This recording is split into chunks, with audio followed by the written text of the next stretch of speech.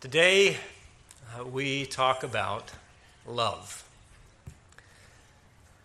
Your love is an expression of what you value, what you treasure, and what you regard as worthy or meaningful. And this is true for essentially every kind and every expression of love. It is a reflection in some way of things that you value. Sometimes things that you value more than other things. This morning, we look to Psalm 119, 97 through 104. And this is another stanza of Psalm 119. We have continued to look through stanza by stanza this wonderful psalm, which is a psalm about God's Word and all that God's Word means to us, all that it accomplishes. And every stanza looks at a different part of God's Word. It comes at it from a different angle. It examines God's Word in a different aspect of what it means for God's people, in a different aspect of what it accomplishes and what it does. This entire stanza in verse 97 through 104 speaks to an expression of the psalmist's love for the law of God, for his word. And so we talk today about love, but most importantly, we talk about how the love of the psalmist for God's word transforms him, and how the word itself transforms us. So let's look to verse 97. Brother Allen read this passage earlier. Let's look at verse 97, which reads, "Oh, how I love your law. It is my meditation all the day." The expression of love in verse 97, it is an exclamation. And in your Bible, in all likelihood, it ends in an exclamation point. To make that very clear, this is an exclamation. It's not simply an abstract statement of fact. It is stated with feeling, with passion, emotion, and with power. It's not only intellectual, but it is passionate. And the psalmist's love of the law is not just the product, then, of a reasoned analysis that has led him to some sort of a sterile conclusion that the law is, on balance, more beneficial than not. This is not simply the product of the psalmist looking at different ways of living, and he's decided, well, this seems to be the best one. This is an expression of love, and there's a depth to that love. It is, in fact, emotional, but it's not just a feeling for its own sake. It is not, first, a feeling. Love is, in fact, emotional, but it's deeper than emotions. Love is emotional, but love is not itself an emotion. Love involves conviction, a depth of conviction. And you can only love what you know. Love regards its object. If you love something, you regard it and you treasure it. You see it for what it is and you value it. And it becomes your treasure. And the more you know the object of your love, the more completely you can love it. The more you know the object of your love, the more you can apprehend its worthiness. The more deeply and more completely you are able to love it and treasure it. So the object of the psalmist's love in this stanza is the law of God. And his passionate response to God's word, it speaks to the depth of his conviction. It speaks to how deeply he values and treasures the word. It's the kind of exclamation that only comes from deep conviction. How the psalmist's love for the law shapes his mind and his life is the subject of the rest of this stanza in Psalm 119. Now that's the first half of verse 97, this exclamation, "Oh, how I love your law." And then the psalmist says, "It is my meditation all the day."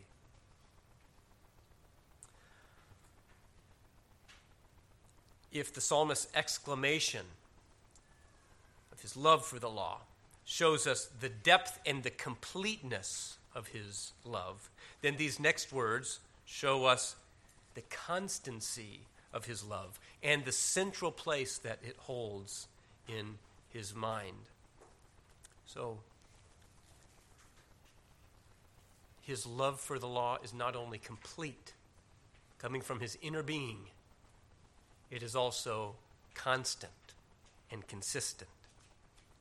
So, his love of the law is his exclamation, and then his constant meditation upon the law is the application of that exclamation.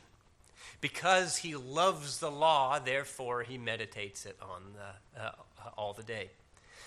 This requires a dedication to the law that works from the inside out.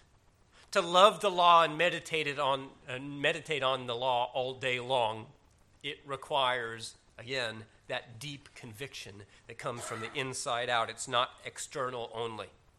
And it cannot be just a work of the will.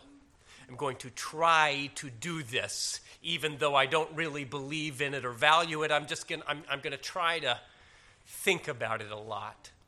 It has to come from the inside out.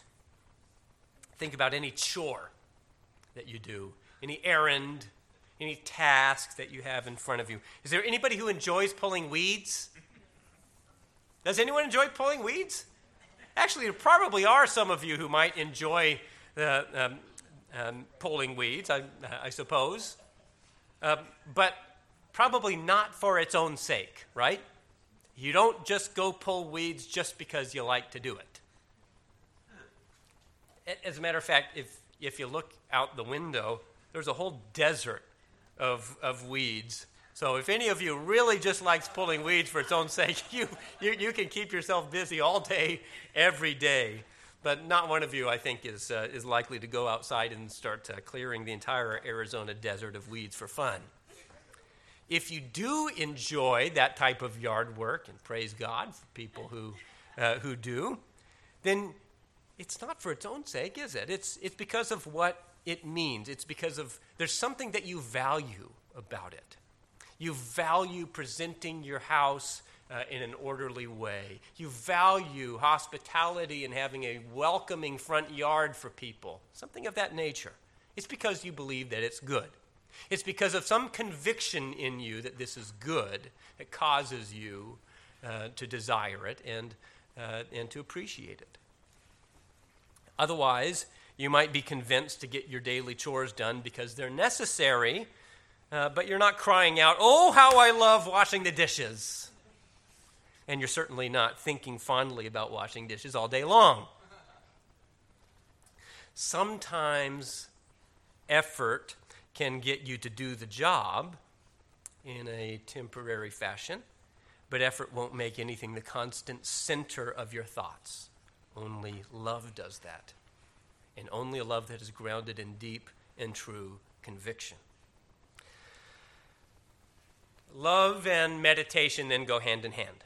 Love that's rooted in deep conviction leads to constant meditation.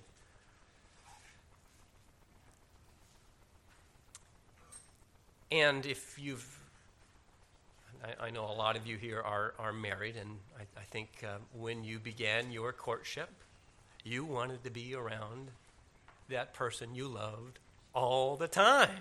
And when you weren't with that person, you were thinking about being with that person. You wanted to be with that person, right?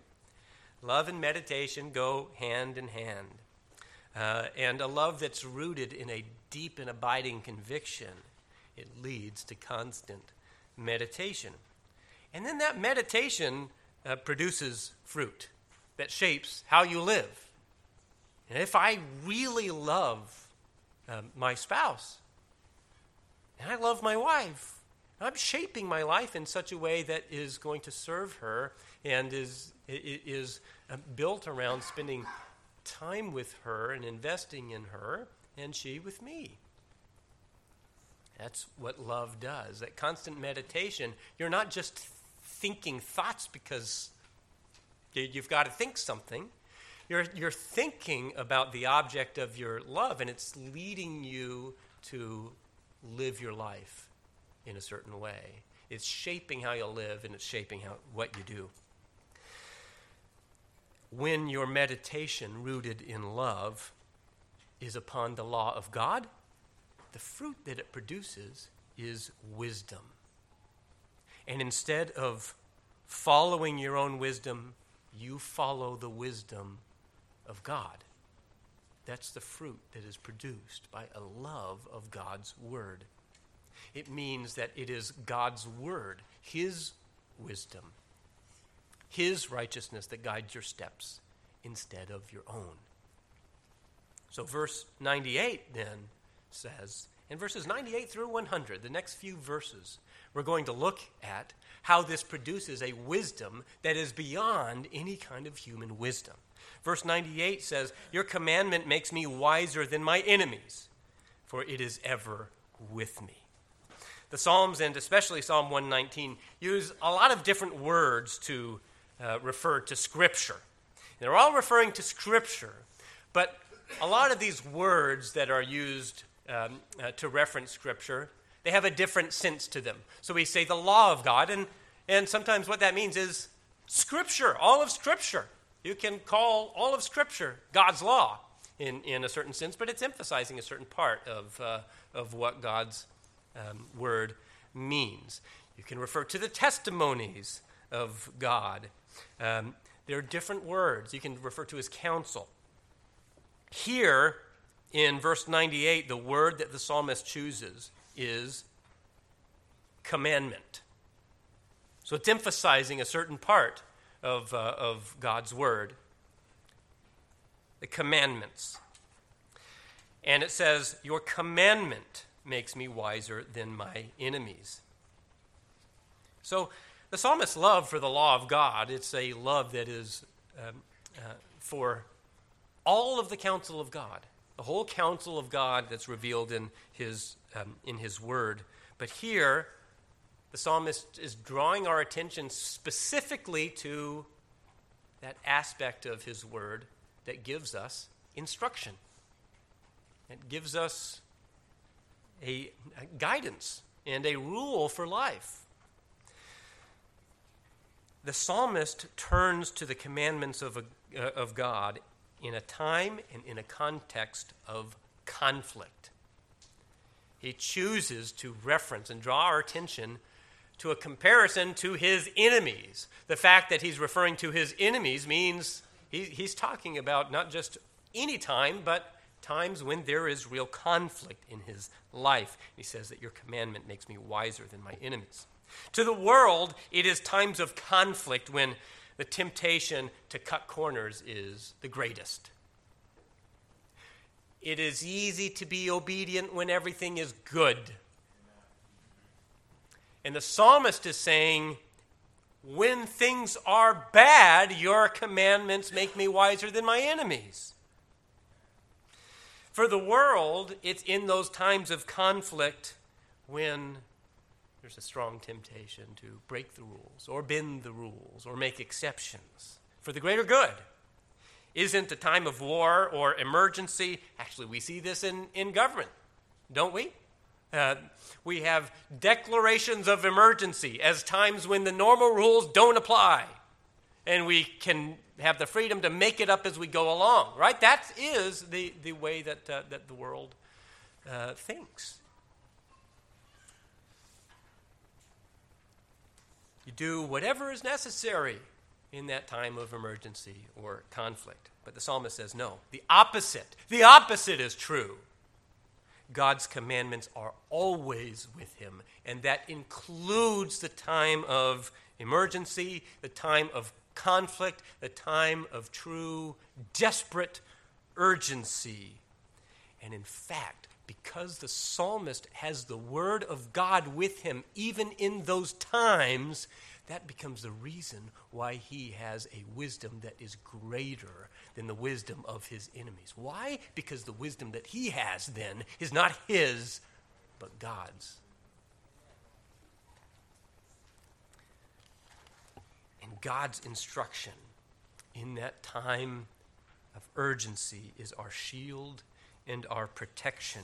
And we trust that God has given us his commandments precisely for such a time as this. And I don't know what that means for you, what time this is for you, but you know what? God did, and he knew it before he laid the foundations of the world. He knew it when he laid down his law. He knew it when he gave you his word. He knew exactly the situation that you would be in today and now, right now. And he gave you his word for this time. And that means you can rely on his word completely. He meant it for you, and he meant it for now. And if that's his wisdom, if his word represents his wisdom, then it is greater than any wisdom that you could come up with. So there is no better source of practical wisdom in any time or circumstance than God's instructions. And times of urgency, in fact, are when we need God's wisdom the most, and when it is most beneficial to us. So very opposite of the world. It's times of urgency when we can most rest on and rely on the fact that God has given us his word to guide our steps. Now that means that you do need to know God's word. Because the only way that you can say with the psalmist that his commandments are always with you is if you know those commandments. If you know them. When we know God's word and we trust it, then his instruction becomes our foundation even in the most desperate times. And we have a solid rock to rest upon.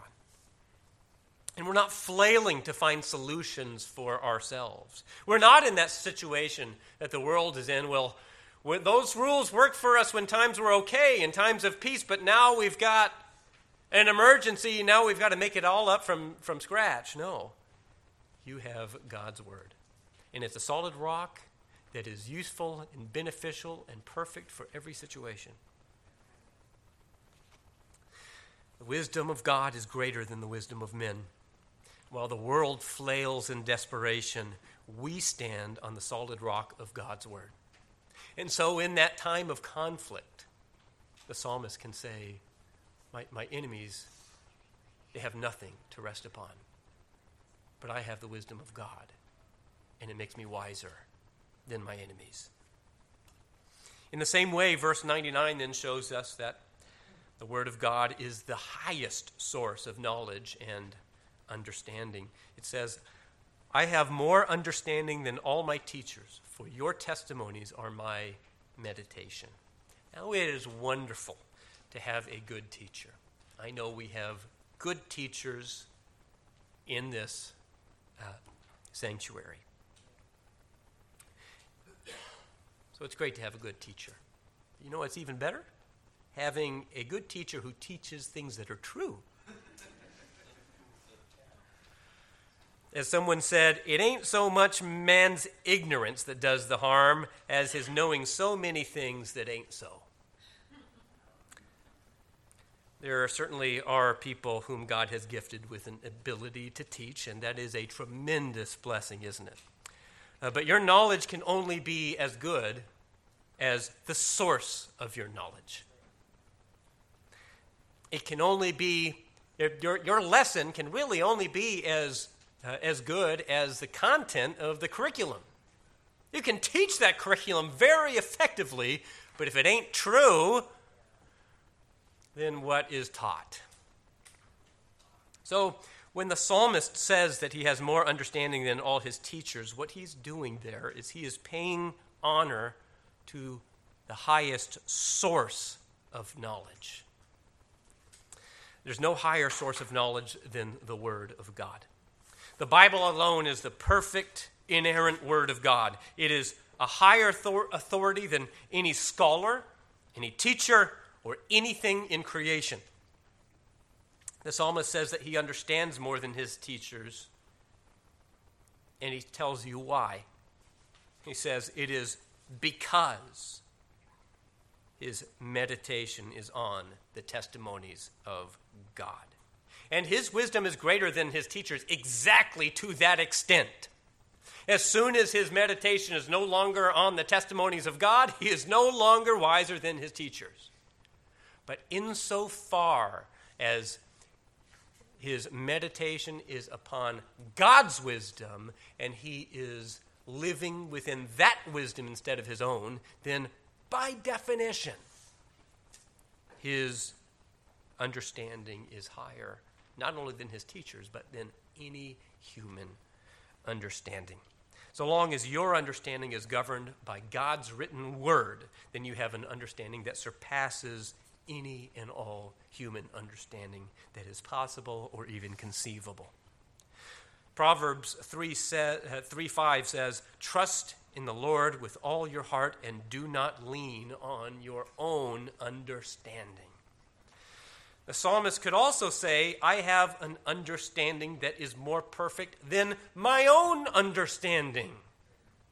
So long as he rests in the testimonies of God, he rests in an understanding that surpasses the greatest human teachers. The point here is that the psalmist is wise to the extent that he outsources his wisdom to God's word. His wisdom is not something, and his understanding is not something that he has produced or conjured himself. It is something that he has received from God as revealed in his word.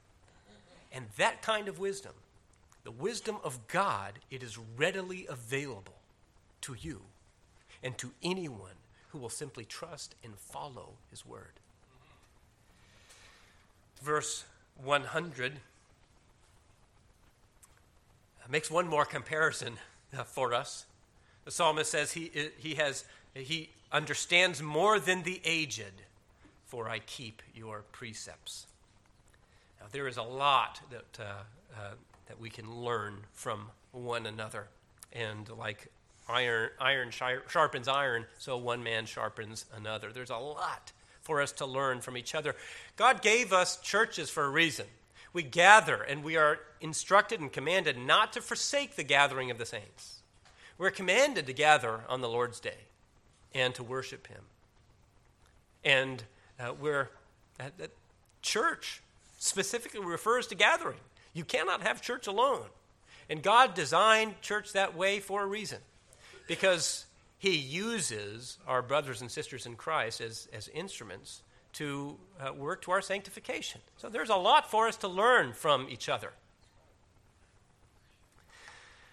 And age and experience do bring real wisdom for God's people. That's why younger believers are supposed to learn from older men and women in the church, as taught in Titus 2. And I recognize that a lot of churches like to split people up. And if you are younger, you stay with younger people. And if you're 12 and 13 years old, you stay with other people who are 12 and 13 years old until you turn 14, and then you're with the same people. You're only ever with people who are exactly your age.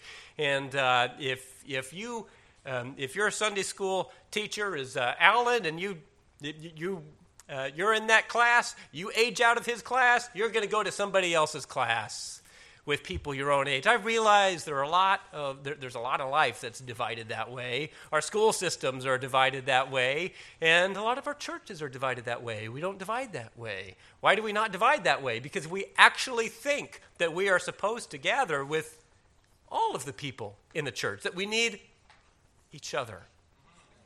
And that includes younger people learning from older people. It does.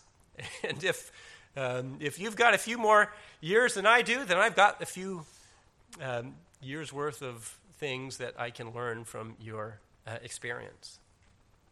It doesn't preclude older people learning from younger people. But it certainly speaks to a wisdom that comes with experience, especially from seasoned believers who have walked with the Lord for a long time. But hear this.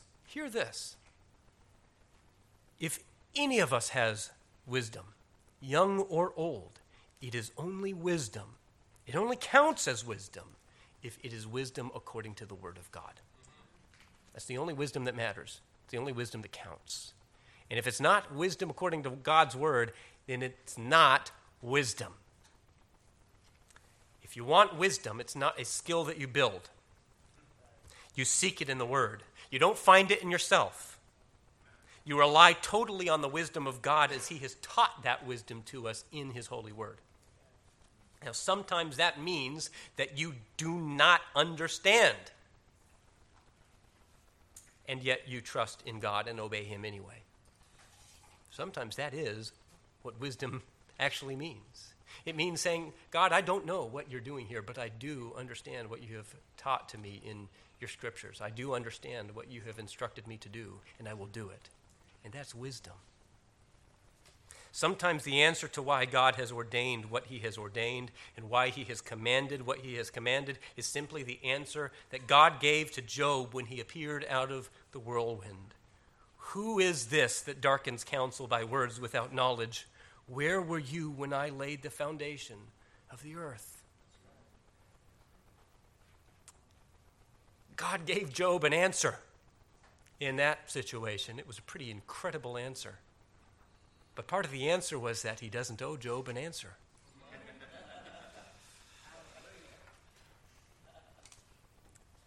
When the psalmist says he understands more than the aged, age is not the point. Obedience is. Because he says the reason he understands more than the aged is because he keeps God's precepts. Your wisdom, above all, is in hearing, following God's revealed will in His scriptures. So what the psalmist is telling us here is simply this. There is greater wisdom simply in obeying God than any age, experience, teaching, or natural ability can ever bring. Now we look to verses 101 and 102. All of this shows us how the psalmist's love for the word shapes his life, shapes his mind, because he trusts not in his own wisdom, but in the Word of God. Verse 101 says, I hold back my feet from every evil way in order to keep your word. Do you want a way to keep yourself from evil? Seek God. Seek the kingdom. We saw in the beginning of the stanza that the psalmist's love is for the Word. He loves the Word because he loves God, because he loves his Savior. If the passion of your life that flows from the deepest conviction of your mind is to pursue God, then you will cast aside every sin and everything of the world for the sake of seeking Him. That's what verse 101 expresses for the psalmist. That the purpose for his keeping and the function of his keeping his feet from evil, every evil way, is because he is pursuing fervently God's word. The motivation to turn from evil here is to pursue God. The things of this world, if you are desiring to pursue God, if you are desiring His kingdom, if you are setting your mind on eternity, then the things of this world are a distraction. And sin is an obstacle to your knowing God more. Turning your feet from evil is simply part and parcel of turning your feet towards God and running to Him. And this reveals what it really takes to follow God, to love the Word, to make all of this real as it is real for the psalmist. It happens when you love Him. It happens when you love the Word. And you love the Word because you love God. It means your heart has to be transformed. It has to be transformed. His word must transform you. Only God can do that. Only God can take the heart of a sinner and transform it so that instead of loving the things of this world, you love God. You love His word, and you chase after. With all of your might, you chase after and you pursue Him. You seek Him. Then and only then do you turn your feet away from every evil thing. Because every ounce of your strength is devoted to running, sprinting, stumbling, rolling, everything you can do to seek after God. Only God can do it. Verse 102 says, I do not turn aside from your rules, for you have taught me. Now, the inverse of this statement is equally true. If you had not taught me, I would turn aside from your rules. It is because God has taught me that I do not turn aside from your rules. It is because God has taught me that I pursue Him. If He had not taught His word to my heart, then I would turn aside. But because God has taught me, I do not turn aside from your rules. Instead, I follow you. I follow you. To love God truly, not just to attend church and check the boxes that have to be checked to look like a good, upstanding, church-going person, but to love God truly means apprehending God for who He truly is as He is revealed in His word and holding fast to the deep conviction that He is good and that He is true and His word is good and true for you. It's a conviction that goes from the inside out. You have to be transformed. But there is a glorious truth here. The psalmist says, I do not turn aside from your rules, for you have taught me. What God has imparted and what He has written on your heart, nobody can erase. If you are taught by God, then His word will do its work. It will not come back void. If God writes it on your heart, it is there to stay. And if God transforms you, then nobody's changing you back. He will transform your life from the inside out. It's a work of God. When God saves sinners, He doesn't only change their outside behavior. When the Holy Spirit changes hearts, it's not by some kind of external influence or force or coercion. He changes people from the inside out in a way that goes to their very desires and their nature. You are reborn and made new to a new creature. No longer a slave to sin, but a slave to righteousness.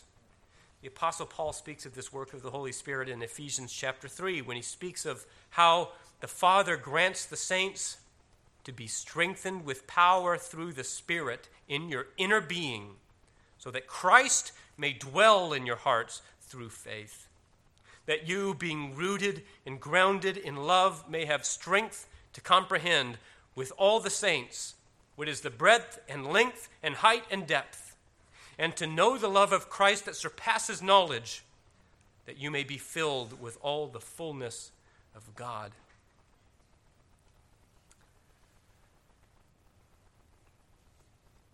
If Christ has taken up residence in your heart by the power of the Holy Spirit, then there is no one who has standing to bring an eviction proceeding.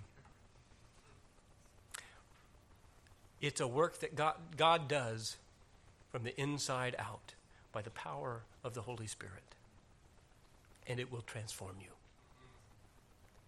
This is entirely a work of God. And by that work, He grants you a knowledge of Himself that is grounded in deep conviction, so that you not only hear the words with your ears, but you comprehend. It takes root. And you receive it. And you comprehend the breadth, the length, the height, and the depth, and you know the love of Christ. If he has taught this to you, then that knowledge, rooted in love, it will not depart from you. You are transformed. And the more you turn to that love, the more you turn to the work of Christ, the more you turn to his word and rest in it and feed upon it, the more it does its transforming work. It's supernatural. It is transforming. Verse 103 says, "How sweet are your words to my taste, sweeter than honey to my mouth." Only the transformed mind sees the word of God in this way. And it has two effects, two sides of the same coin. And this is the first, that the word of God becomes sweeter than honey to your taste. That's what the word of God does. It's by the word of God. It's by his gospel, by seeing the gospel of Jesus Christ that is revealed in his word, that you are transformed. And then by that transforming work, you see the beauty of his word, and it is sweet to your taste. That's the first side of the coin. And the second is found in verse 104. "Through your precepts I get understanding, therefore I hate every false way." The word is hate. Is it right for a Christian to hate? It is right for a Christian to hate sin. It is right for a Christian to hate every false way. You not only love, and these are the two sides of the same coin, and they're the two sides of God's holiness, that he loves what is righteous and that he hates what is evil. And so the transformed mind, it's been transformed by the word of God, not only loves the ways of God, but you hate the sin that pulls you away from God and his ways. The Apostle Peter speaks of this changed and transformed mindset in 1 Peter 1, 14 through 16. "As obedient children, do not be conformed to the passions of your former ignorance, but as he who called you is holy, you also be holy in all your conduct, since it is written, 'You shall be holy, for I am holy.'" Paul, the apostle, speaks of the same transformation in Romans 12, verse 2. "Do not be conformed to this world, but be transformed by the renewal of your mind, that by testing you may discern what is the will of God, what is good and acceptable and perfect." So the question for us then is, where do you go to obtain this kind of love for the word? Where do you go? You go to the word itself. You see, this starts with the word, and it ends with the word, because it starts with God, and it ends with God. It is by the word you come to know God, and by the word he transforms you. And now transformed, you have a new love for the word of God. Verse 104 says, "It is through your precepts that I get understanding." Sanctification begins and ends with the word. In the word, you see the gospel of Jesus Christ unfold, and through the word, the Holy Spirit transforms your mind so that you understand the breadth and length and height and depth. And by the same Holy Spirit, you learn to love the word even more. And you begin to seek God all the more, turning away from every worldly thing, seeking wisdom in the word, seeking to see God's face in his word. It is God who opens your eyes, God who teaches you, and he will make the word of God and the gospel of Christ the treasure of your soul. This is about love. A love that comes from deep conviction. And that conviction comes from a transforming power of the Holy Spirit. And where do you find it? You find it in the Word of God.